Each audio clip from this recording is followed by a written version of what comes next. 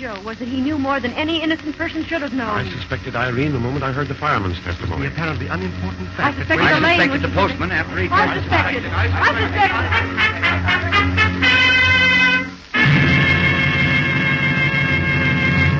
Listen to radio's newest, most interesting and thrilling program, Suspicion.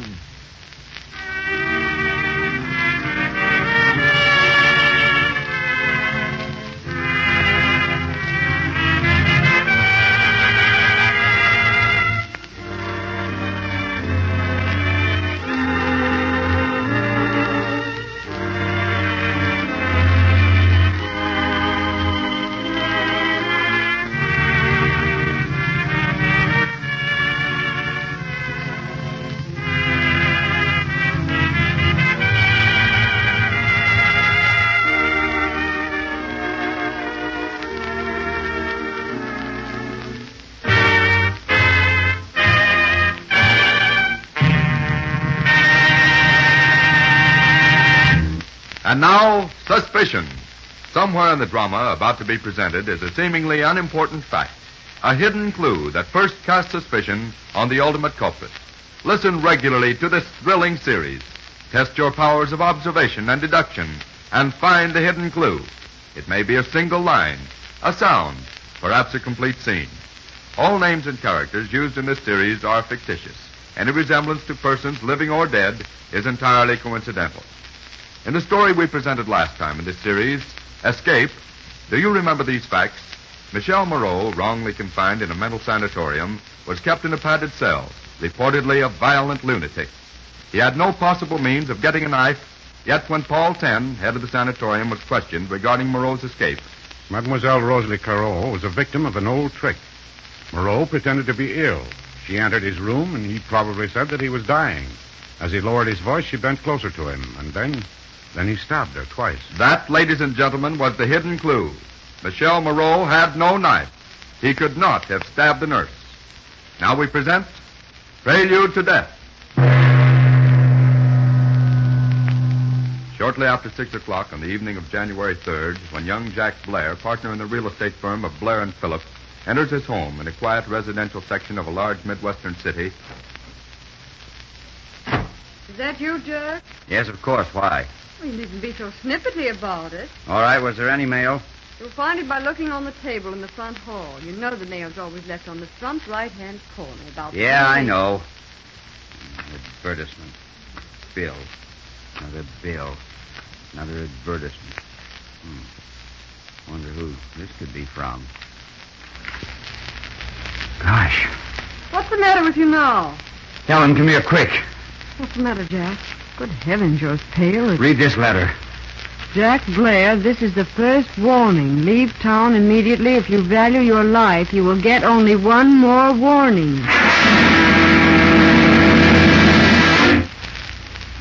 Have you told anyone? No, I haven't told a soul about it. Lieutenant Houston, I'm sure my sister hasn't, too.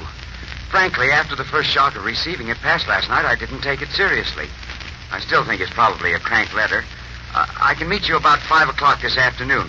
But I have a very important appointment at 5:45, and I can only wait for a few minutes.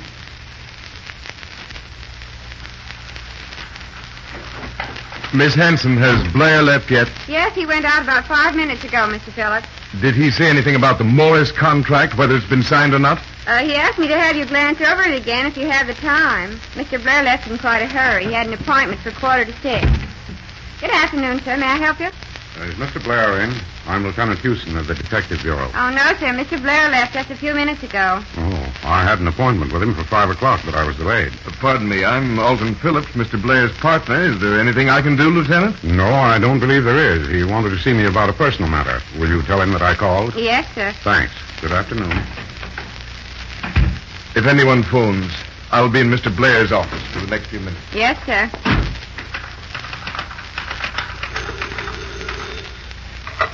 Good afternoon, Blair and Phillips. Mr. Phillips, one moment, please, and I'll... Mr. Phillips, what happened? Mr. Phillips? Phone the police. Yes, sir, but what? Well, don't stand there like a chattering idiot. Call the police. Yes, sir. Hello?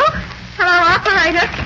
Get Get me the police department, will you? And hurry. What happened here? What was that crash? Oh, see Mr. Phillips. He's in there. Hello? Police department? Well, this is the office of Blair and Phillips at 225... Here, I'll handle this. Let me have the phone. Oh. Hello. This is Lieutenant Houston speaking.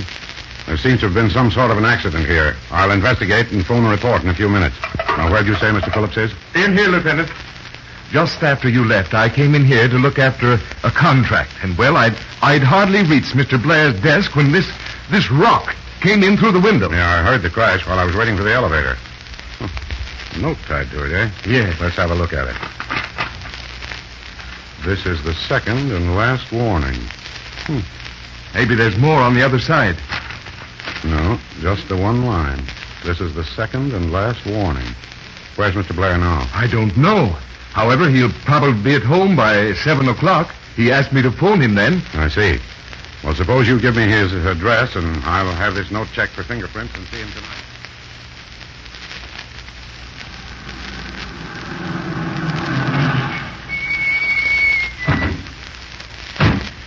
What do you think of Alden Phillips? Well, Smalley, it's too early in the game to make any guesses. Nobody saw that rock come through the window. That's true enough. But don't you think he would have waited until there was every reason to believe that I had left the building? Yeah, maybe. Maybe not. What's this Blair fellow like? How should I know? I've never seen him. But on the phone, he sounded hard. Yeah? Here we are. About 35, I guess. Frankly, I didn't like him. Quiet. Someone coming. Yes? Is Mr. Blair in? No, not right this minute. Is there anything I can do for you? I'm Miss Helen Blair, his sister. Well, we're from the police department. Lieutenant Smalley and Houston. Oh, come in, won't you? Thanks. Jack told me this noon that he was going to phone you. This morning he didn't seem worried about the note, but... Oh, is it here? Yes, I'll get it for you. I think he's taking it too seriously, but he's always been that way. I see. In fact, when he phoned at noon, he said he was going to purchase a pistol. Here's the note. Thanks. See what you can make of it, Smalley. Okay. Now, Miss Blair, where's your brother? He left just a few minutes ago, right after Mr. Phillips phoned. He said something about having a dinner date with a Mr. Ted Welch, a fraternity brother. I think he said they were going to the Clover Club for dinner and then on to some nightclubs.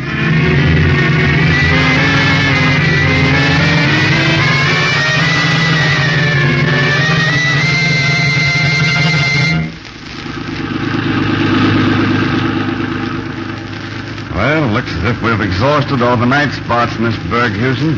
What next? Stop at the first drugstore. I'll phone headquarters and see if they've matched the fingerprints on the notes. Right.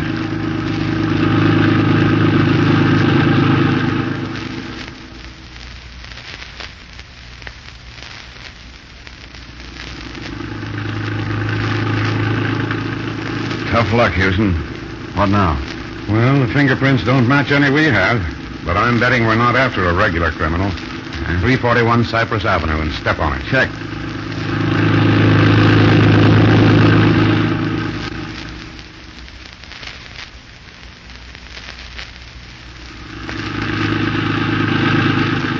Are you sure it was the lower flat? Yeah, I figured it was Phillips all along, Houston.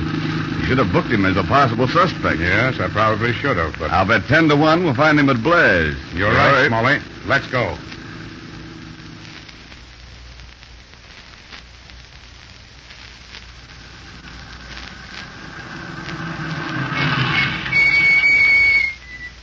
Say, who's that coming out of the house?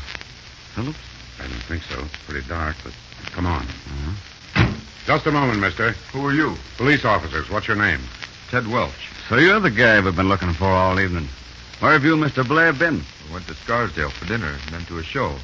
First, we were going to eat in town here, but the Clover Club was crowded, and we headed for the country. I thought it'd be better if we went to a place where we weren't known. Because of the note Jack received here, we took my car.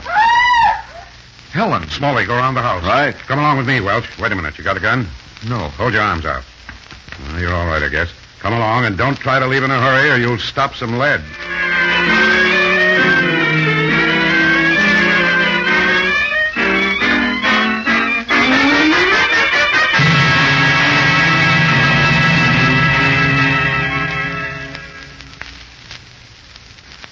Send an ambulance at once. It's a matter of life and death. 1958 Northdale Lane. And please hurry. Ted, I'm Lieutenant Houston, Mr. Blair. What happened? My sister, Helen, I shot her. I just called an ambulance. Where is she? This way. Just after Welch left, I went to my room. I thought I heard somebody moving around. I opened the door and saw Helen, only I didn't know it was she. Come out of my bath. I think I called out, "Put up your hands," and then my gun. Easy there, fellow. Easy. Then I switched on the light and oh, Dad, it's horrible. Why did you tell me to buy a pistol? You'd better stay here in the hall, Mr. Blair. Whoever it was got away, Houston. I see. Just a second. Welch, phone Lieutenant Daly and tell him to pick up Alton Phillips and bring him here at once. Right. In here, Smalley. Shot through the heart. Looks like she was dead before she reached the floor. Yeah. Wonder what she was carrying. Pills. Cyanide. Right. And her bathrobe's burned. Gunpowder. You know, I had a hunch those threat notes were written by a man. Yeah, they must have been. But he was caught in his own trap. Funny the way traps have of closing on the person who sets them. That's it. Where you going? To arrest Jack Blair for the murder of his sister. For the murder. What the dickens are you? Drop that gun. You're a little slow on the draw, Blair. And just as I remarked to Smalley, traps have a funny way of closing on the person who sets them. Come along, you. At headquarters, Jack Blair, again the cool, detached young businessman, dictated a confession. I was jealous. Helen, she was really my stepsister, had all the money. Her mother had been quite wealthy. I stood it as long as I could, and then I decided to finish her. I put the cyanide pills in her hand to make it look like she was attempting to poison me. So you mailed the first note to yourself and threw the other one into your office as a build-up, eh? Yeah, that's right. Well, probably with the idea that Helen's death would be held accidental. But how did you get her in your room? I asked her to put back a box of sleeping tablets she'd borrowed. That's just what I figured. You'd have gotten away with it except for one thing. Ladies and gentlemen, did you discover the hidden clue that caused Lieutenant Houston to suspect that Jack Blair had deliberately murdered his stepsister, Helen? Write into this station and tell us the hidden clue you found. And to test your powers of observation and deduction, listen for the correct hidden clue in this story the next time we present Suspicion.